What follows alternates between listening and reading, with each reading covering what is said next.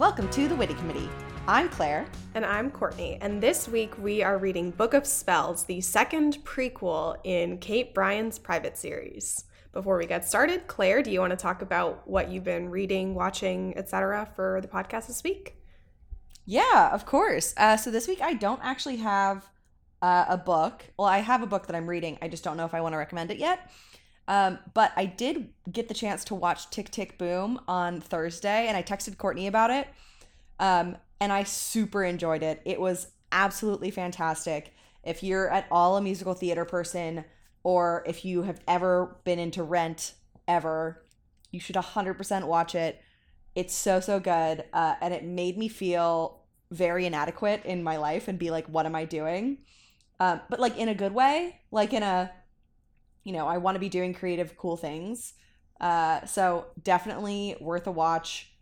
I did some big cry moments. It was great. Courtney, what about you? What are you doing outside the podcast this week? Outside the podcast this week, I have started reading The Invited by Jennifer McMahon, which is, I think, supposed to be a ghost story. So we'll see how that goes. Ooh, we know you love the spooky stuff. Speaking of spooky stuff, what did you feel about this prequel? I thought that it was really cute at first, and then very scary, and then in the end, just abundantly confusing. I would agree. I did thoroughly enjoy it though, so let's jump right in to start talking about Book of Spells. Just so you guys know, there are so many characters in this book. It's almost like we're starting a brand new series. There's so many characters. Yeah, I think we can really narrow it down though. Like I think that in terms of the 11 girls in the Billings Literary Society and stuff, we can really quickly narrow it down. Okay, fair.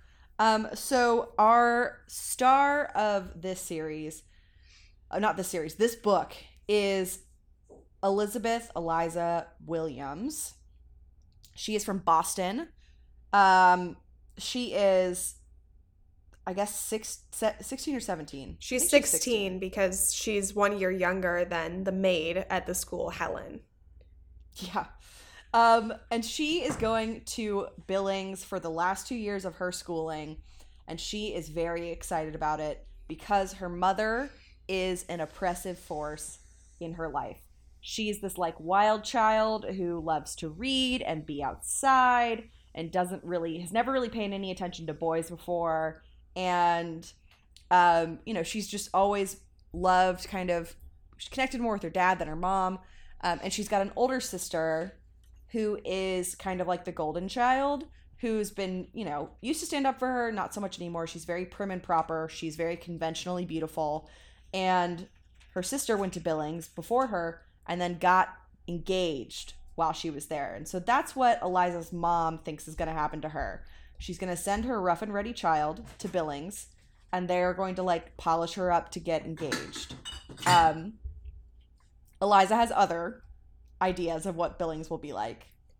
And her sister May tries to warn her a little bit about what Billings, and specifically Crenshaw House, which is, I guess, the student housing on campus, is there's supposed to be something that Eliza needs to know that we then never find out. Like, before she leaves, May is like, Eliza, there's something I need to tell you about Crenshaw House. And then we never get to find out what that is. I will, however, note that Crenshaw, if you are thinking back to the first year that Reed was at Easton, is her Billings roommate Natasha's last name.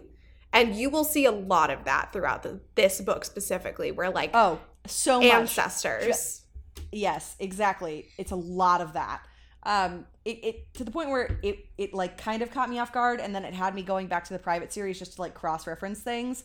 But so Eliza thinks that she's going to get to go to Billings, and it's going to be a big library full of books. She's going to get to stop wearing her super... So just so you guys know, this is taking place in 1915.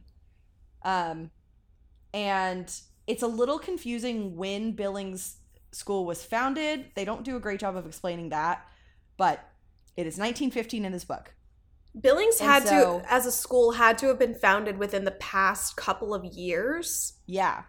Because Helen, the maid, who we mentioned briefly a couple of minutes ago, is a girl who had previously been an orphan when the school was an orphanage.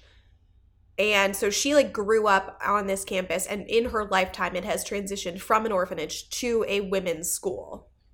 Yes. So it's been a relatively new establishment. But Eliza thinks it's going to be this free-thinking place. She is very excited to go. She gets in the train. She arrives in Easton, Connecticut. And she takes the carriage to the school back with two girls. She takes this carriage back with, I'm going to have to pull up names now because I read this last week. And I read it in a furious dash because I was so excited about it. So the two girls she rides, I'm going to get last names because last names will be important. That's why I'm looking up to. She rides in the coach back with Alice Ainsworth, who's a sophomore, or like a second year. I don't really know how school years work we're going to go with sophomore because that's what they say. Anyway, Alice Ainsworth, who's a sophomore, and then Catherine White, who is a junior, like Eliza. Alice is from Philadelphia. She wears lots of fancy frilly clothes. She's obsessed with boys. She's obsessed with boys, Courtney but also me, Jesus. I just want to point that out. Very much with Jesus. A lot with Jesus. Courtney texted me and she goes, Alice is Amberly. And I can see where you would get that just from like kind of the fawning nature that we get from her. But I think Alice is a little bit I would say she's more of like, I'm trying to think of like maybe a Constance. Less an Amberly, more of a Constance. Yeah, but Constance like wasn't in the club, so she's like not true. Like even cool. So I thought that she was Amberly for the fawning over the boys, and also just she's very fainty. Where like she'll faint over something, and TBT to the last book where Amberly is going to pretend to have had a panic attack over Noelle going missing and just ended up at the hospital. Totally fair there. And then Catherine White is this beautiful Southern girl who wears a fleur-de-lis necklace, or has a fleur-de-lis on the side of her room. I don't know if you noted that. Yeah. And then tied it back to the fact that, and I don't think we talked about this when we talked about the Last Christmas prequel, but Ariana, one of her big things was she had a fleur-de-lis necklace from her mom that she would wear everywhere that her mother was like obsessed with. So that felt like a weird tie-in that we didn't learn anything else about. But basically, Catherine White, she's been there for years. She's a little bit more quiet, but that's really just because Alice won't stop talking. And they arrive at school. And the school, like as we know from our time at Easton Academy, abuts Easton Academy. So there are like boys on the grounds just there. And Eliza looks out the window and she sees this beautiful golden boy, because imagine a Nate Archibald, if you will. Literally, I was gonna say, in teen novels you can have either like husky looking man who looks like Snow White or golden boy, and there are no other options. There are only two men in the world. Yeah, there are two genders, huskies or golden children. And so husky or a golden retriever, those are the two genders. Those are the two genders. But so Catherine and Eliza end up being roommates, and Eliza daydreams about like who had previously potentially lived in their dorm because she sees like initials carved in the wall above her bed.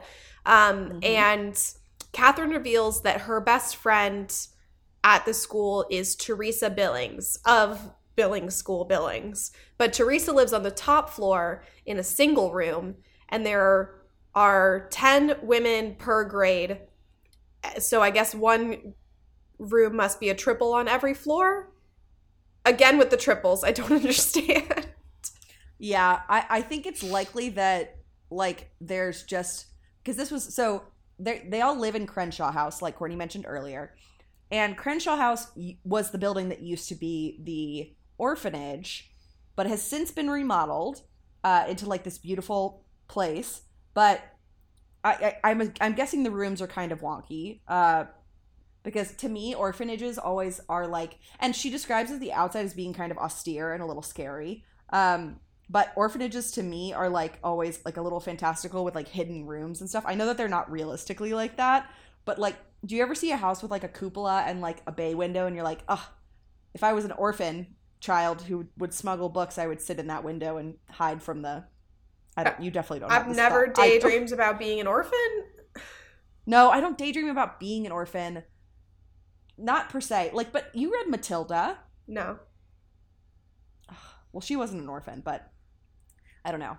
I always wanted to be Matilda when I was growing She wasn't up. an orphan, but I thought she got adopted by the lesbian teacher. She did, because her parents were horrendous and her dad had to go to prison. Danny DeVito was her dad. And he was committing lots of tax fraud. And so you have to watch the movie. The movie's good. I've seen the movie. Anyway. Yeah, I guess I didn't absorb. Do you remember he's like committing fraud? I remember that he was horrible. Yeah, he's horrible. I just assume that if you're able to be adopted, then your parents must not be in the picture, a la an orphan. Yeah, I mean, to some extent. Was the teacher an orphan? Someone was an orphan. No, so the teacher was an orphan, yes, and her father was the one who ran the school, and then her father died, and then I guess her aunt came in to take care of her, and her aunt was Miss Trunchbull, okay, who was a horrible person. So there was an orphan. I'm not entirely misremembering the movie. You're not. Anyway, that's Matilda. We're talking about Book of Spells. But basically, Crenshaw, the school is kind of turning out to be not exactly what Eliza expected it to be. They had their opening ceremony thing. Well, there's two girls from France who I guess brought a dog to boarding school with them. There's like a bunch of random people. And so they go to their first... And everyone seems to be weirdly thrown off by the fact, and Eliza's been trying to keep it a secret that her sister went there because she was like, I'm my own person. I don't, I want to be given the space to be myself. And people are kind of thrown off by the fact when they learn that she is May's younger sister because they're like, oof, you're May's younger sister? Ugh. And she's like, well, what does that mean? Yeah, we never really get to figure out what exactly that means, except for I guess she was a little bit of like a goody two-shoes. And the weird relationship stuff that May ended up having with Theresa Billings. But the age discrepancy between those two situations also perplexes me. I digress. We do eventually meet Theresa Billings during the opening ceremonies in the Billings Chapel. So throwing it back to the original private series. They go to the Billings Chapel. They have the opening ceremonies. Theresa shows up late and acts like she does not care that everyone was like not waiting for her, but in the middle of something. And she just comes in like a storm and like throws her cloak to one of the maids and basically just starts chatting up a storm, despite the fact that they're in the middle of something. Yeah, and she is very much of the belief that she is above the rules, which to a certain extent, all of these girls end up being a little bit above the rules, but we'll get there later. And the admonishments that are made during this opening thing, there's a couple of them. It's basically like a lot of the rules are being laid out. They had an added class that year, so there was one less hour of free time. Any girl caught with a boy outside of their normal visiting. So on the weekends, anyone from Billings is permitted to go over to Easton and see these men in a supervised manner, and vice versa. But outside of that time, it's forbidden, and you can get in big trouble if you do so. There is going to be a dance, like 3 weeks in. Girls are all very excited about that. And Eliza keeps thinking about this golden boy that she saw. And she had never really felt any feelings for a boy before until she saw this man. And so all of this is happening on the first day. They've been told that if they're caught with a boy, things are going to be bad. And Theresa Billings, I think Courtney mentioned this, but Theresa Billings is Catherine or Caroline? My brain's going to mess with it now. Catherine's best friend. And there's pretty much already a bit of a catfight over Catherine from the get-go because Theresa does not like Eliza and vice versa. Yeah, they definitely don't get along. And extending the everyone is just someone from the original book series. Yes. Theresa gives me very much Ivy vibes because she also looks very witchy in her appearance. Like her visage is witchy, dark hair, dark features, very sharp. And then as it turns out, so the girls at the end of their first day, Eliza is like, I want to go like do something. Like this is a big day. Like this is the first day that we're all here. We should go do something. And so Theresa sneaks them into the back of Gwendolyn Hall through the secret tunnel secret tunnel. Yes. Yeah. But so Theresa sneaks them into the secret tunnel, and it turns out that the golden boy who Eliza ends up flirting with at this secret underground party is actually by having socialist conversations about the meaning of Upton Sinclair's The Jungle, which is like, you gotta love a nerdy girl. She's like, so are you a socialist? And I'm like, okay. Yeah, Eliza's different because she knows how to read. Exactly. And she loves a tragedy. So she meets this boy, and turns out that he is actually engaged to Theresa. And so not unlike Reed and Ivy feuding over the same guy, who is he really supposed to be with, et cetera, et cetera. So like these are the connections that my mind is drawing. His name is Harrison Knox. That's a good name. Yeah, it's a good name. But not of like the same last name of other people. So we're not going to get bogged down in the people. There's so many people you could get bogged down in. But Alice is there, Teresa's there, Catherine's there, and Eliza's there. I thought Theresa gave me Noelle vibes. I was internally debating about that, but I thought that the love triangle and the witchy looks was definitely more Ivy, stereotypically. But attitude-wise, more Noelle. Yeah, I just think in terms of the like, she's used to running things, and I thought it was very like Noelle, Theresa, Ariana, Catherine, which in a very weird way. And then I don't know, I think Eliza's supposed to be kind of Reed-ish, but like I like Eliza more than I like Reed. Well, she does know how to read, and we know that Reed doesn't know how to read. Reed also is just heinous to everyone around her, and Eliza is very inclusive and kind and goofy, I think. But anyway, so they're all meeting these boys, having a grand old time. Eliza's hopes are crushed when she learns about Teresa's engagement. Teresa's got a big fat old engagement ring on. I have to like old age of 16. That's sort of what tripped me up, was that I was like, okay, so I have questions about what obviously they're going to this elite school for young women in order to like be prepared for marriage, especially like even the courses they were taking were about like homemaking and gardening and entertaining and things like that. But like, how old would they really come out of the high school getting engaged, or was it then you get debuted into society and then you date for a little while and then like you're 20 and you get engaged? Like that's sort of what tripped me up. Yeah, I'm with you. I'm looking it up right now. Also, like, so I recently saw a girl on TikTok she was like, there was this myth of pregnancies being so lethal, a long time ago. But she said highborn pregnancies were lethal because women were getting married significantly younger and having children at like 16 and 17 rather than waiting until they were like 25 and their bodies had like matured. And also because when women were giving birth in like poor settings, they were using midwives and like doulas and traditional birthing techniques that had been used for hundreds of years. But then when you were highborn, you were giving birth to babies with a doctor, and a lot of the male doctors at that time like completely reversed the child rearing techniques. And also there was that doctor who was like, maybe you should wash your hands, and everyone was like, I don't need to wash my hands. Well, to that point about like girls getting engaged really young, like Theresa makes the point that she and Harrison were betrothed to each other as children, and he only just made it like official. And those sort of contractual engagements to unite two families definitely were a thing that happened when you were like 8 and then you actually got engaged. Actual engagement probably didn't happen when you were 16. I just looked it up as well. At the end of the 18th century, so that would be the 1700s, the average age of first marriage was 20 years old for men and 26 years old for women. During the 19th century, the average age fell for women but didn't drop any lower than 22.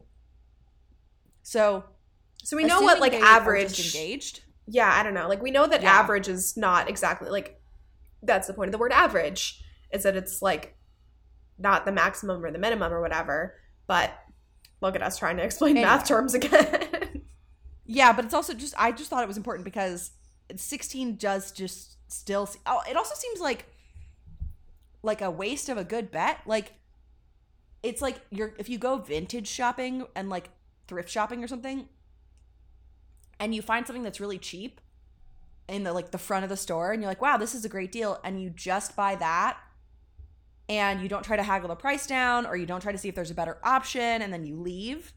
Where it's like, okay, if I was debuting this beautiful, wealthy girl, would I want her to be, maybe if she's white, I don't know. Anyway, Theresa's engaged. Teresa's engaged, and women are commodities worth betting on.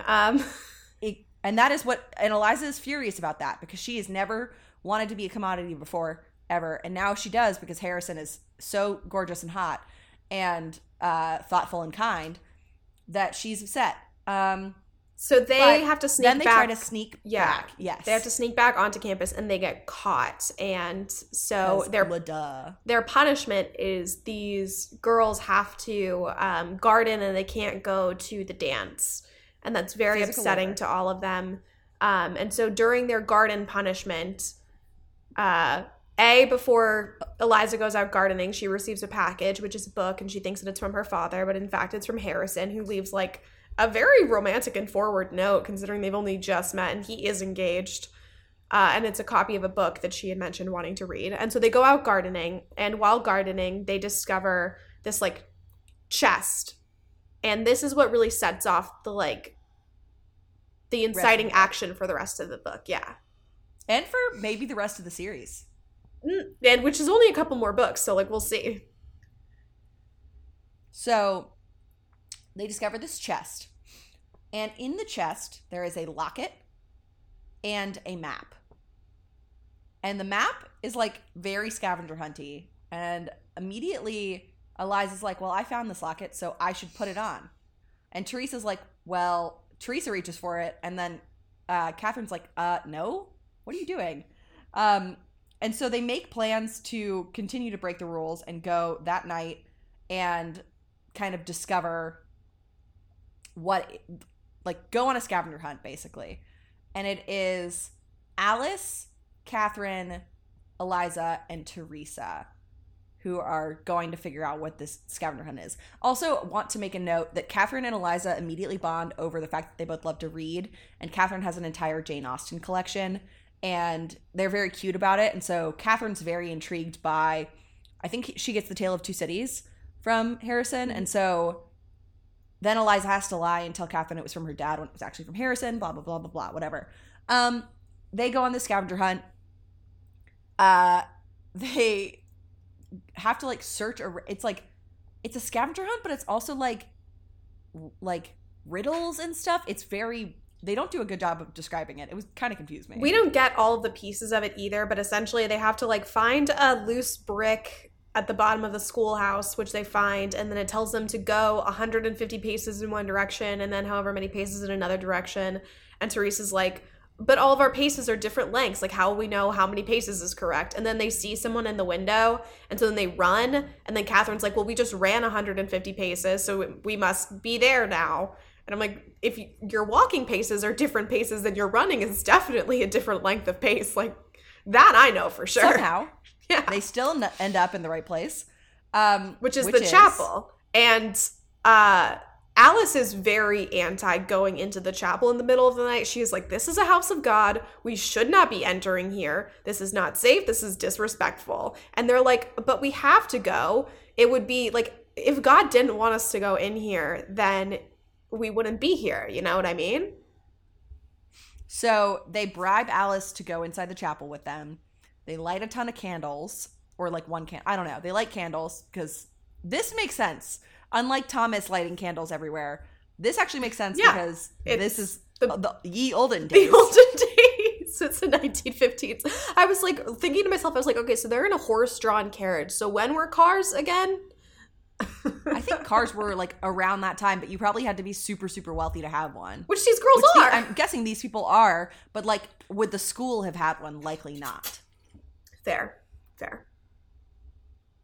But anyway, so they are in the chapel. They find... I still don't really get how they get to the chaplain's room, but they get to the chaplain's room, which is what we learned was the admin room. Anyway, we're getting a little bit more layout of the Billings Chapel. We're understanding it a little better. And they get there, and once again, someone notices something on the ground and like hinges or whatever, and they find the hidden doorway that then Reed and Noelle found in the books, and they find a key and they open it up and they go down the stairs, and down the stairs is this empty white room, and in the center of the room there's a chest, and in the chest there are spell books, and Alice is freaking out. Alice wants to leave. Alice is like, I'm sinning. This is so bad. God hates me. So on and so forth. The other girls are like, whoa, cool. And Catherine, out of nowhere, pulls out all this knowledge that she has about sorcery. Yes, which we are later revealed. So the girls, the four of them agree finally that they are going to try and start a coven, which Eliza's like, oh, we'll tell everyone that it's a literary society so that if anyone finds our like communications about it, they won't get mad at us for having like a literary society, because that's like an academic thing, even though she had asked during chapel the first day whether or not they would have free time for reading, and the headmistress was like, reading? What do you need to read for? Women shouldn't read. But basically, Catherine and Eliza go into town so that they can get some supplies in order to do some witchy spells. And they've decided, so Catherine has told everyone that in order to have a coven, you have to have 11 members, which is funny because Billings Literary Society has 11 members as well, and they were very strict about that number, which makes sense. Maybe Ivy is a witch. Now we know why it needed to be 11 members, which we thought was just like, oh, Ivy doesn't want to like just be the Billings girls plus Ivy. So it could be either way, or it could be both ways. Things could be two things. Yes. And so when they're in town getting some supplies for their witchery do, Catherine reveals to Eliza that Catherine knows all this information about being a witch because her mom really kind of believes in this stuff and has done some witchcraft. And so Catherine knows that it's true. And Eliza, not unlike Reed and not unlike Ariana, has a panic attack on the street. And faints. And then who runs up to try to help her? But Harrison Knox. And she's like... He also has Eliza's sister May's future fiance's brother, whose name is... Future brother-in-law. Thomas? Something Thackeray. They're both Thackeray. William Thackeray? I think it's George Thackeray. George Thackeray? I'm thinking of William Makepeace Thackeray from the book. Yes. George is the brother. This guy is Joshua Thackeray? Something. Doesn't matter. Thackeray. Jonathan. We really never get anything more from him. Well, he has a little thing with Alice, maybe. But anyway, does not matter. Yeah. They're there, and Eliza's like, oh no, Catherine's going to find out that I have a crush on Harrison. I'm also feeling ill, and I'm hearing voices. Oh, want to mention that she heard a voice in the secret passageway to Gwendolyn Hall that told her to turn back. And she has been hearing like random voices since then that are always like, turn back, turn back, turn back, which is scary. Yeah. But whatever. And so there's a lot going on now, and I'm having a hard time titling all together. They ditch their chaperone so that she doesn't see them talk about witchcraft. And then they get together to like create a list of the people that they want to be included. Courtney and I are not going to go over that list because it's 11 people, and it's just so many people to and you already know the 4 people who make the most importance in the club. We've got Catherine, the OG witch. We've got Eliza, the main character. We've got Theresa, the witchiest looking, and Alice, the ingenue. Yeah, the Jesus one. And so they pick 7 other girls. Sorry, I just had to do that math in my head, and that was difficult. 7 other girls to join the coven. And they make everyone wear white nightgowns to come meet them in this basement situation. A lot less difficult to do in the 1915s, I assume, because, like, what else are you wearing? But also pretty easy to spot outside. Sure. If you're wearing a white nightgown. And then they do the Billings initiation. Pretty much. Yeah, which has nothing to do with marbles of any color or anything like that. So not necessarily the voting system that Reed knows, but they all stand in a circle and have their candles. And then a magical wind comes. And I don't know, Claire, if you ever read the Katie Kazoo Switcheroo books when you were growing up, but I did. And so they're like maybe 80-page children's books about a girl who is struck by a magical wind, and she's able to switch like bodies with random other characters to like learn about them. And so whenever I would read the magical wind that would happen whenever the girls did witchcraft, I thought of that. That's all I had to say about that. But so Alice Alice is on board again with the witches because she's like, well, if God had wanted us to not be witches, then he would have smote us when we did the ceremony, and he didn't. Exactly. So we're Gucci. And so they do the ceremony, they feel the magical wind, and they start messing around with spells. And the first spell that they try is a spell to change the color of Alice's nightgown to pink, which she freaks out by because she says it feels hot. And then her nightgown turns pink, and then they're all like, oh my god, and they all keep messing with spells. And then they discover a spell that makes them not make any sound, so they use that to kind of sneak around at night. And all of their spells seem to be working pretty well, which is kind of really fun. And they go after cute spells, like there are spells to clear your skin, and there are spells to like curl your hair, and there are spells to, one that gets used that's very funny is there's a spell to like curse any man who gets too handsy with boils. Does come in handy later. And he gets boils all over his face. And they use that, which was very fun.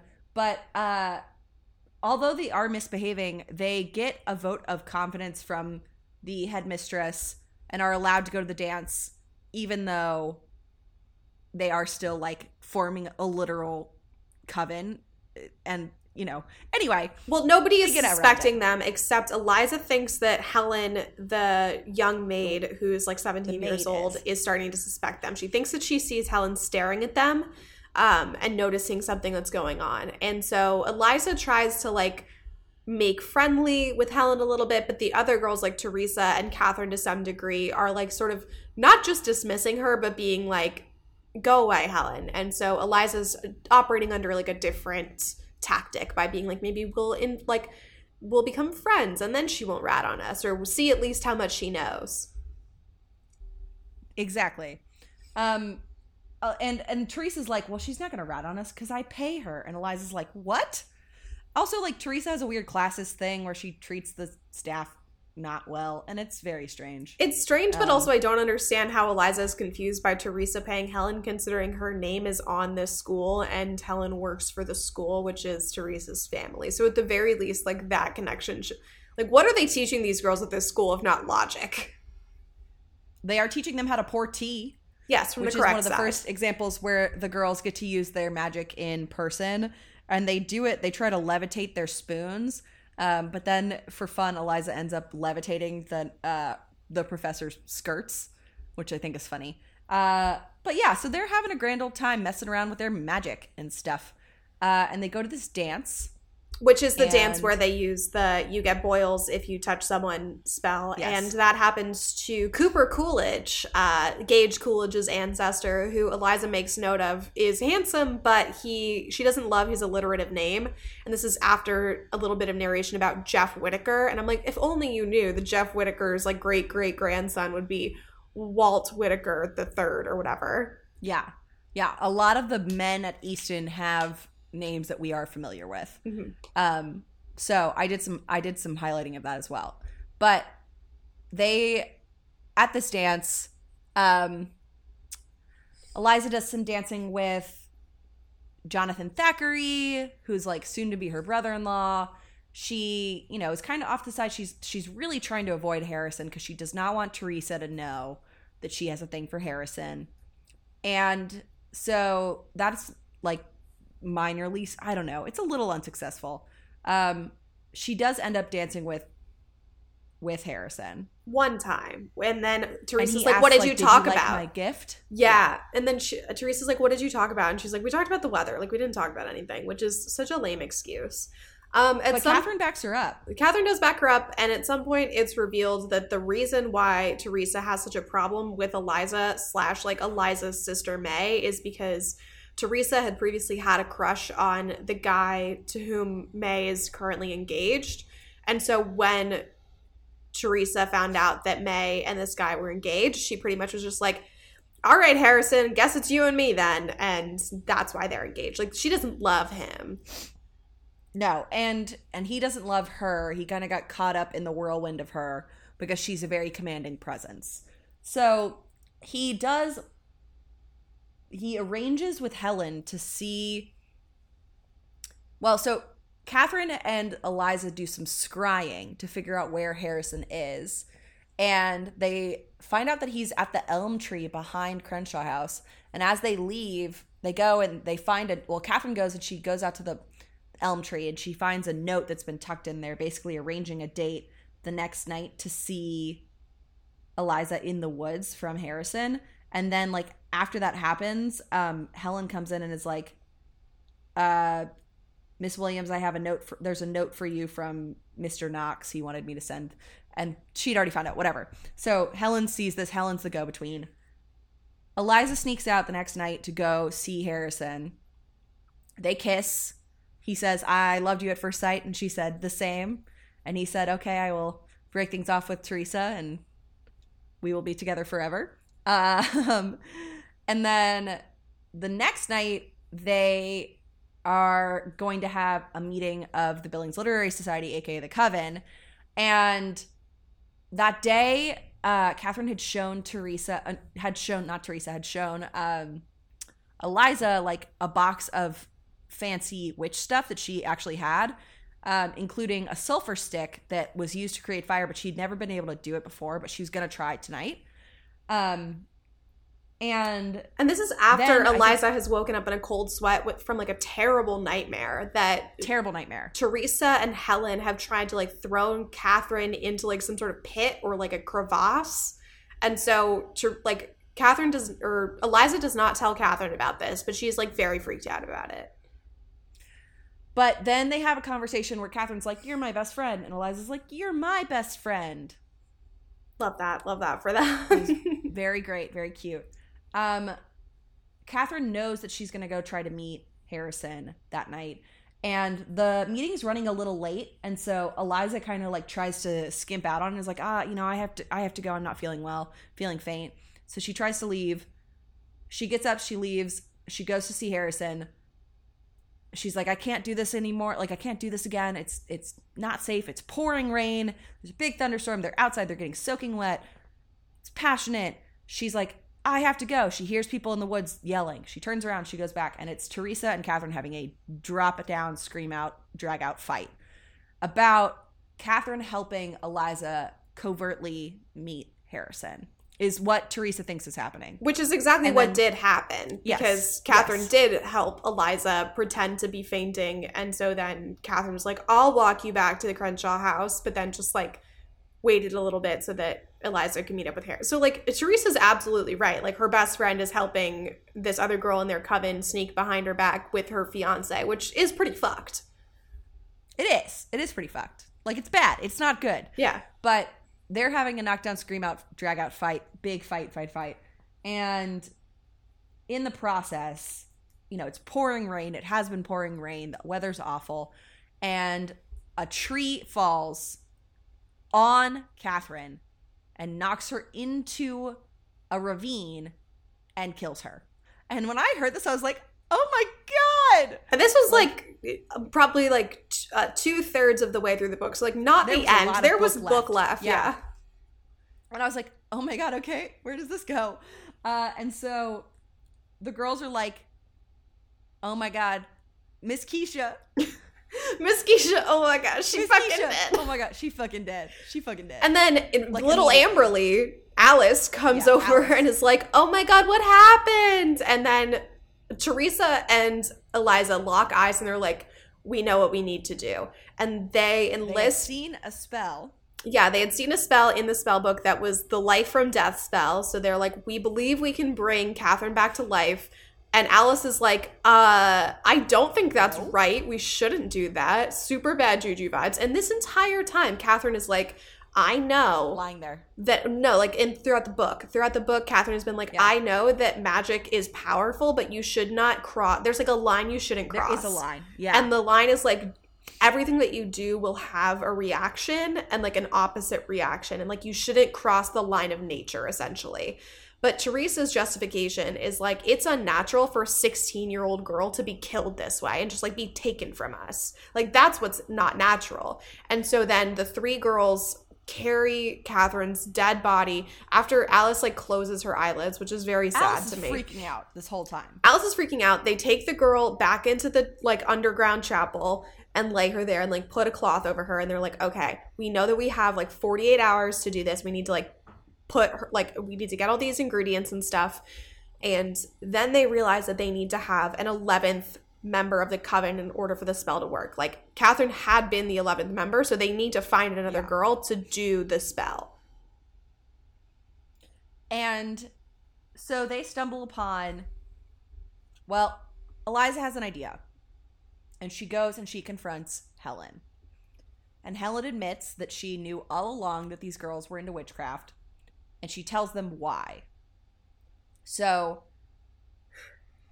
she tells them, sure, I can explain it. So she tells them that she knows about witchcraft because before any of them were at the school, Helen had been in the coven that was there beforehand, which was started by, so there was a girl named Caroline Warwick who had carved her initials into Eliza's room, and yet Eliza later in the book is like, I wonder what room she lived in. It's like, obviously yours. Her initials are carved in your dorm room, but whatever.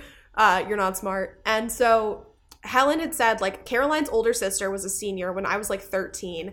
And these two sisters were always feuding. And so when the older sister found these spell books, she wanted to create a coven, but she didn't want to make her younger sister a member because she wanted to piss off her younger sister. And so she invited me to be a member of the coven because, like, what better way to piss off your tag-along younger sister than to invite the maid, the 13-year-old maid, to be a part of it. And so Helen had been in this coven. They practiced all these spells, and Caroline was so frustrated at having never been a part of it that she stole some of the spell books and started practicing them herself, but it was too dangerous and like she didn't understand what was happening. And so it drove her crazy to the point where she goes up on the roof of the Easton Chapel. Why she was on Easton's campus, you couldn't tell me. They never explain it. And she jumps off the roof. And all the other girls had also been up on the roof to try and get her to come down. Very confusing. My bet is that the Easton Chapel is larger. More roof space. Because, well, I just think, like, if you're going to try to fly, you want to be on a higher surface. Yes, but it was, like, a misguide. It wasn't like she wanted to fly like she believed she could. Like, it was so misguided because she had been driven crazy by abusive magic. Yeah.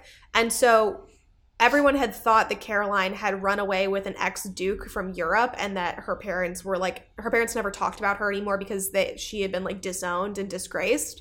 But in reality, they buried her out on, like, the farthest eastern tree on their property, and like her mother would go every morning to like weep over her because she was so sad that her daughter killed herself over witchcraft. So not exactly a secret. And so Helen was like, we agreed that we would never do witchcraft again, and we tried to burn these books. They wouldn't burn, so we agreed to bury them. But the older sister left the clues because she thought that some future generation should be able to pursue this if they like understood it. And it was very, like, self-aggrandizing. And it gave me sort of Cheyenne vibes because the locket was the older sister's, which she got only just to be like, I'm the head of the coven, which was sort of like Cheyenne's much larger bee necklace for being the president of Billings House. I digress. But so Helen was like, I will help you do this spell on 2 conditions. First condition, I get to read through the entire spell. I get, like, 1 night to read through it so that I can make sure that it's actually going to work. Second condition, as soon as we bring Caroline back to life, no more witches, okay? No more witchcraft. We're done with this. We're burning the books. We're burying them. I don't care. We're done with it. The girls agree. And Theresa's a little iffy on it because she's like, why does the maid get to be in charge? And Eliza's like, can you please shut the fuck up? We're trying to bring Catherine back to life. And they initiate Helen. It turns out her the secret "you can't hear me" silence spell never worked on her because she made herself immune to the effects of witchcraft. Good for her. I don't know if that's like a permanent effect of everyone who had been in the coven, if they all then are immune to witchcraft after the fact. You know what I mean? Never explained. But they agreed to do it. And so after she's initiated, the next day, so this is now the last day of the 48-hour period in which they can bring Catherine back to life. They're all standing in the circle, and they start doing the spell. And it seems to work. Catherine's a little out of it when they finish it, but she's like, where's Eliza? Like, I need to be near Eliza, because she's like, obviously, it's sort of like if you come out of a coma, I think, probably, right? I guess. I don't really know. So she keeps saying like, oh, I need to be with Eliza, and Alice and Helen are like, something's wrong here. Something's not good. And Eliza's like, no. She just has to get used to it. She just has to come out of the fog. Like, she's been dead for 2 days. Like, she's gonna be fine. Let's take her back to the dorm. So they do. And they take her back to the dorm, and they go to their room, and they like kind of have a normal-ish night, I guess. And then the next day, Eliza goes into their room and finds Catherine shredding her copy of Tale of Two Cities that was given to her by Harrison to pieces and staring into nowhere and just ripping the book to shreds. Which is where this part of the book starts getting, like, it was already a little spooky when we were in the basement as Catherine was brought back to life, because the narration kept describing Catherine's movements as being jerky like a marionette. And I was like, nope, no secret spooky puppets, please, for me. No, thank you. Yeah, so she has like weird jerky Five Nights at Freddy movements. She's ripping this book to pieces. Eliza tries to take the book back, and Catherine's like, you did this to me. You did this to me. And then she starts trying to murder Eliza. She starts trying to choke out Eliza. And Eliza realizes at that moment that that's not Catherine. They brought a demon back in Catherine's body. Yeah, and so then Helen and Theresa come into their room. I don't know why they were coming, probably just to check on Catherine or something. And so they come into the room, and Helen starts chanting at the demon and gets Theresa to be part of it. And so then they all start chanting. And finally, the demon releases its grip on Eliza's neck. Eliza starts chanting at the demon. And eventually, Catherine falls over, and she's re-dead again. Not before the demon says this, which I highlighted because I wanted to make note of it. The demon says, curses on you, all of you, curses on your families and the fruit you may bear, curses on you for all eternity. Which, assuming that these women stayed at Billings and married boys from Easton and had kids who then would go to Easton, and their kids went to Easton, and their kids went to Easton, that curse may have worked. Especially considering Noelle is half sisters, as we know, with Reed, who is definitely capital C cursed. Oh, yeah. But when you want to talk about curses, like Ivy could be cursed. All these girls are cursed. Like, everybody's cursed. If you go to Easton, you're cursed. Yeah. So, basically. Eliza, before getting almost KO'd by Demon Catherine, had snuck onto Easton's campus early that morning, like 4:30 in the morning, yes, to basically like profess her love to Harrison and be like, we should be together. And he's like, yeah, that's great. I'll break up with Theresa. Catherine, RIP again. So in the funeral proceedings, he's like, I haven't broken up with Theresa yet, for obvious reasons. Like, it doesn't seem like he's trying to pull a fast one over on Eliza, in my opinion. No. But she's like pulling a Thomas. Yeah, she's like, honestly, forget about it. I can't be with you. This is like too much for me. Understandable. / also, It seems like she probably is like, this would be a cursed union, and I'm not looking to have a cursed union. So she's like, just go be with Theresa. Which, again, is sort of like after Ivy gets shot, and Reed is like, go be with Ivy, Josh. So, again, this is the whole Ivy, Reed, Josh, Theresa, Eliza, Harrison situation. And basically, Catherine's parents come and take Catherine's body and her belongings away, not before Eliza, like, takes, like, one of her books and writes down some stuff about it. But I thought what was disappointing for me is I was hoping that Eliza and or Theresa or both of them would get to, like, have a conversation with Catherine's mom, who is a witch, about what happened, and we don't get that. Well, so after the funeral, Eliza keeps Catherine's box of witchy things. And so they also, Helen and Eliza and Theresa all buried the books, the spell books. And then all of Catherine's stuff gets taken, all the fleur-de-lis stuff, everything. And then when that happens, Eliza takes a notebook that her mom had given her at the beginning of the semester, and then she writes out the, like, guidebook to the Billings Literary Society. But that is then seen. She, like, writes a diary about her experience, but that's not the book.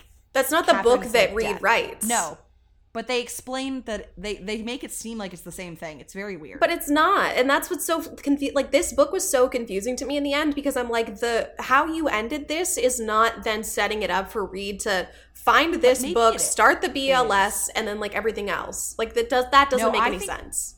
No. Maybe it's a different book, and maybe we're going to see it in the next book. You know, maybe Reed's going to find it in that basement room. But when did she have time to write a third book? I think it's the second book. I just am very confused as to, like, this whole thing takes place over a couple of weeks. Yeah. Like, I don't know where she has any of the time. I don't know how Reed is going. Like, how did the women who are now in the Billings Literary Society witchcraft branch, so, like, Noelle's grandmother, etc., how did they find all of the stuff and then just, I guess, disregard whatever, like, Eliza writes that is like, this is bad, don't do this, and then nothing bad happens? Maybe we find out. I hope we find out, because if we don't find out, I'm going to be very frustrated, because as it stands right now, I'm confused and I'm frustrated. But yeah, that's the end of the book. Yeah. R.I.P. Catherine. Because literally Eliza writes her whole diary about the Billings Literary Society, and she's like, Catherine's my best friend, here's how we do intake and everything like that. And I'm like, but she died. No, because then she writes another one about how Catherine died. Yeah, it's a separate book, but, like, who has all the time for all these books? I guess if your best friend dies and you're stuck in a boarding school that won't let you read for fun. If you have nothing else, there's no TV or TikTok to distract you, and you have no boyfriend. Yeah. Well, you have no boyfriend. So yeah, anyway, that's the end of Book of Spells. It was fun. I enjoyed it. It's definitely different. So there has to be a third book, because Eliza didn't mention anything about witchcraft in the first book, which is what Reed is reading. There's 2 books. There's 3 books. Okay. But one was not written by Eliza. The Book of Spells they find. Yes. So the Book of Spells they find. There's witchcraft handling book that Eliza does write. First writes, yes. But that's not what Reed reads. All of their names in it. But it's not what Reed reads, because what Reed reads does not mention witchcraft at all. Well, maybe the first one was like the witchcraft guide, but it was more like written from like a ritual standpoint without actually saying witchcraft at all. Maybe. Which I think is what Billings Literary Society would be. Because it was just like, here's how we do our rituals, and here's how we do. So it, like, looked like a secret society, but maybe didn't have any like spell casting in it. I guess. I don't know. I'm really hung up on, like, what book Reed is reading. I think she had the one book that was like, here's the formation of this secret society that we do not describe as a coven. And then there's a second book that I'm hoping she finds in the next book. I started the next book, and it's definitely interesting, but I haven't gotten to any of the points yet where any witchcraft is done. So we'll see if any does get done. But, you know, it was fun. It was enjoyable. I had a pleasant time reading this. I'm glad you did. Anyway, do you want to do your favorite fashion moment from this book?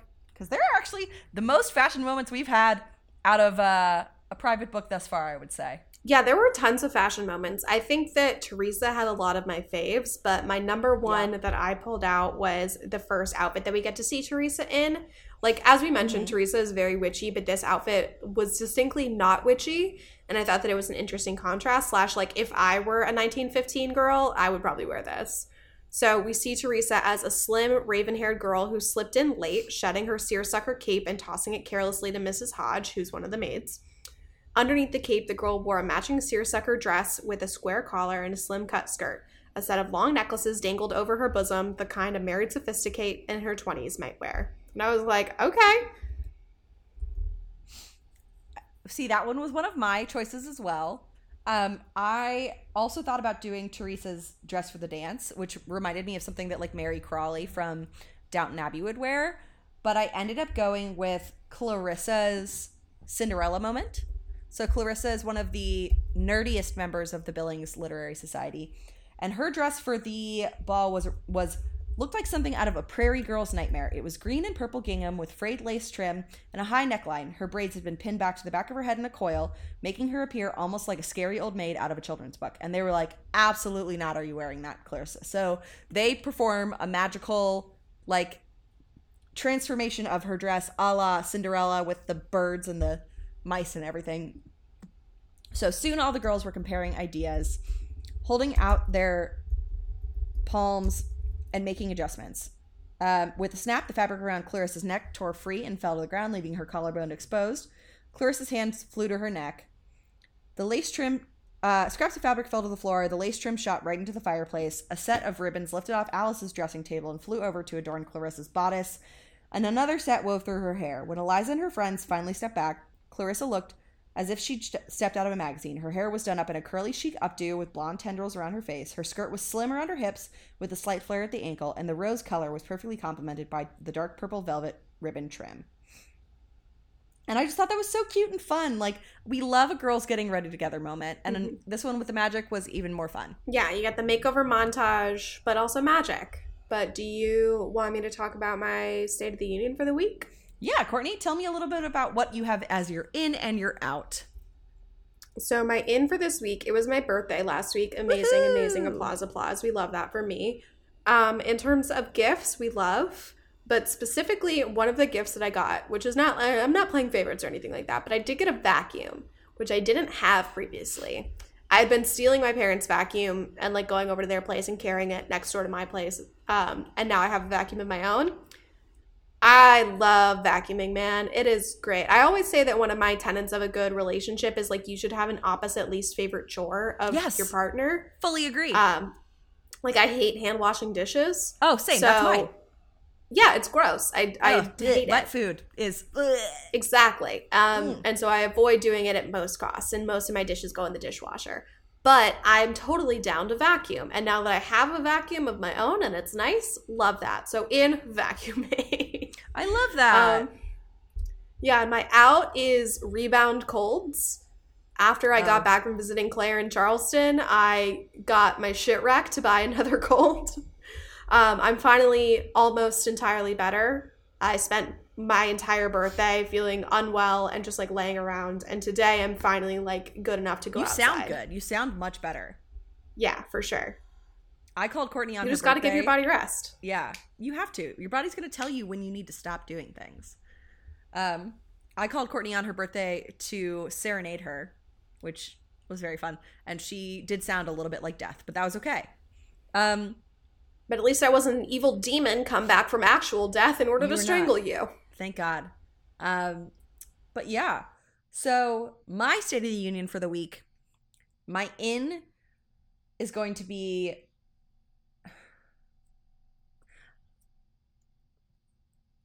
eating at home, not eating takeout, and not eating at restaurants. So we were gone for a while. We got home, and basically like we were gone for long enough that like all the food in our fridge was like not edible. And it kind of sucked because Monday we were really scrounging because Monday was so snowy. But then when things started to open back up, David and I did some big grocery runs, and we were able to like get a lot of things checked off our list and like make some really good meals. And on Wednesday night, I made this caramelized onion and goat cheese baked pasta, and it was insanely good. And then like I've just had some really good meals that we've been making. Today I'm making chicken stock so I can make pastini, that like Italian chicken noodle soup that's like got tiny noodles in it. It's gonna be delicious. I'm so excited. So eating meals at home, but also we're saving money. So that's my in. Awesome. And I love you for making your own chicken stock. That's bold. Well, we made David roasted a chicken on Tuesday, and then I like kept the chicken carcass, and I'm going to make chicken stock out of it. So I'm excited. Nice. Yeah. I feel like it smells really good in here. So that's great. But my out would have to be getting injured, and it's not about me. Courtney and I were together last weekend. She was there when this happened.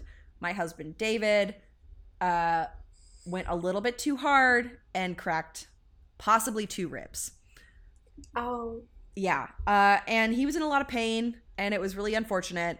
And we were able to go to the orthopedist on Wednesday. And it was funny because, like, you know, I had been kind of telling David to slow down, but, you know, it's really hard to listen to your wife, I guess.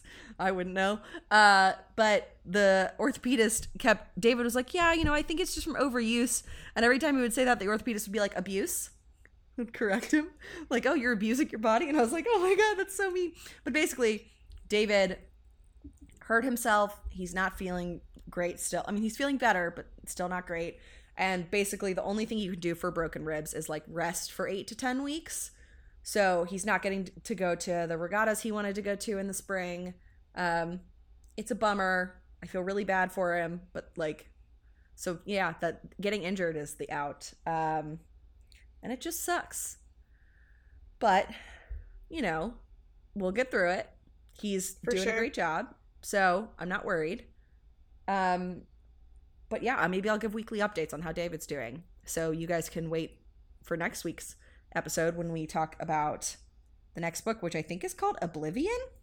Am I wrong? Ominous. I knew there was an O. So yeah, we've been talking about reading Ominous for like the past 3 books, but then we've just had so many great prequels that we've needed to read. Right. If we had skipped the prequels, which were the last 2. No, we did Vanished last episode. So, Ominous is next. Super excited about that. In the meantime, you guys can find us on our socials. You can watch the funniest TikTok Courtney and I have literally ever made. It was by my brother's girlfriend, Hayden. She had us do this TikTok, and it's literally the funniest thing I've ever done. I watch it almost every day. And you can find that TikTok on the Witty Committee on TikTok. You can find us on Instagram at Witty Committee Pod, on Twitter at Witty Pod. Our website is thewittycommittee.com. Or you can shoot us an email at wittycommitteepod@gmail.com, answering any of the questions that you may, you know, find on that TikTok, which is, again, the funniest thing that I've ever taken part in. Courtney can agree. I was laughing to the point where like my chest hurt the next day because I had banged my chest so much when I was laughing. So it was great.